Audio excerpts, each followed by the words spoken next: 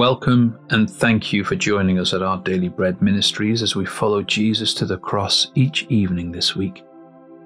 Tonight we're reflecting on Jesus' call to take up our cross and follow him.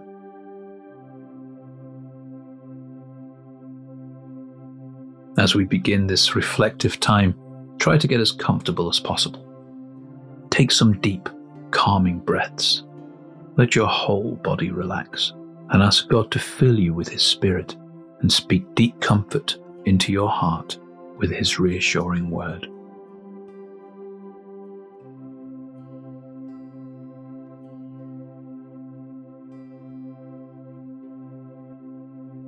Lord Jesus, thank you for the cross. Thank you for being my sacrifice for sin, even becoming sin for me, to pay the price for every wrong thing I have done. What love and grace that you would willingly give yourself up for me. I am so humbled by how awesome you are. Fill me with rejoicing as I meditate on the story of Easter again tonight. Thank you that it is the story of your victory over sin and death. Because of you, I am alive forevermore. Praise your wonderful name.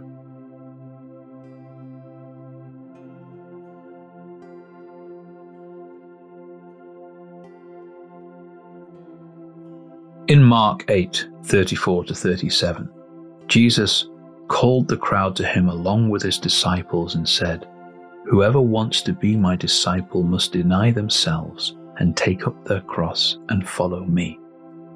For whoever wants to save their life will lose it, but whoever loses their life for me and for the gospel will save it. What good is it for someone to gain the whole world yet forfeit their soul? Or what can anyone give in exchange for their soul?"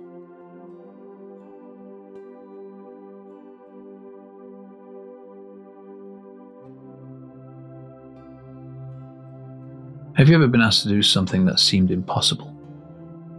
We might feel that way when Jesus instructs us to take up our cross and follow him, losing our lives for him and the gospel. What exactly is Jesus asking of us? To actively pursue a life of misery and suffering? Jesus calls us to great joy and satisfaction. But if we want to take hold of the eternal treasure he has for us, we must let go of our earthly possessions and agendas. His kingdom is infinite and glorious beyond our wildest dreams, and we can experience the rest and peace he offers us even now. But we cannot strive after both earthly treasure and heavenly treasure. As we release our grip on the things of this world, we allow God to pour his blessings into our hands instead, and we let God be God over our lives and our needs. We will see that he is able to use what we have in a far more significant way than we ever could. What relationships or things do you sense God is urging you to release to him? Use this reflective time to take up your cross again and pursue his kingdom first.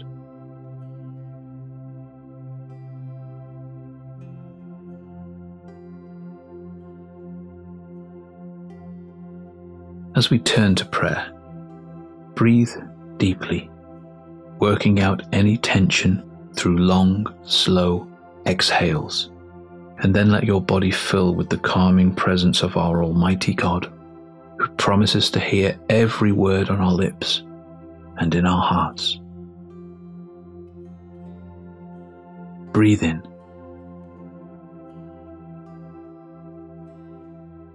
And out. And in.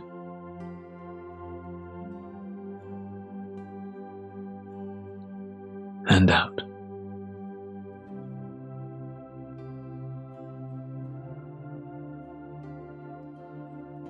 Let's pray. Lord Jesus, it is a hard thing to take up my cross and die to the ways of this world. Give me the strength to follow you, knowing I gain so much more in seeking your kingdom first. Bring to mind the blessings you bestow upon me.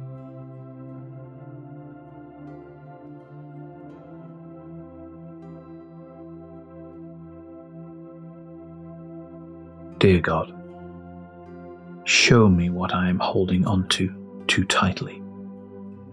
I choose to release my life, my possessions, and even my loved ones to your hands.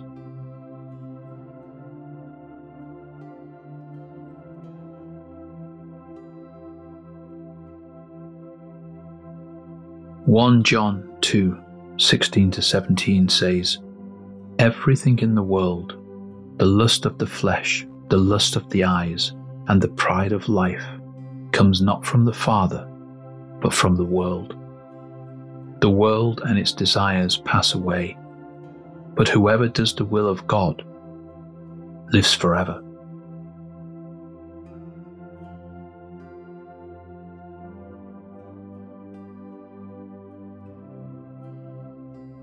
Let's close with a final prayer. Heavenly Father, thank you for your Son. Thank you for choosing to save me through him before the foundation of the world. Thank you that I can now walk with him. The sacrificial way of the cross never feels natural, but I know you will give me what I need to seek your kingdom first. When I wake tomorrow, please remind me that I am a citizen of heaven now, and may that be my source of joy as I navigate the day ahead with you.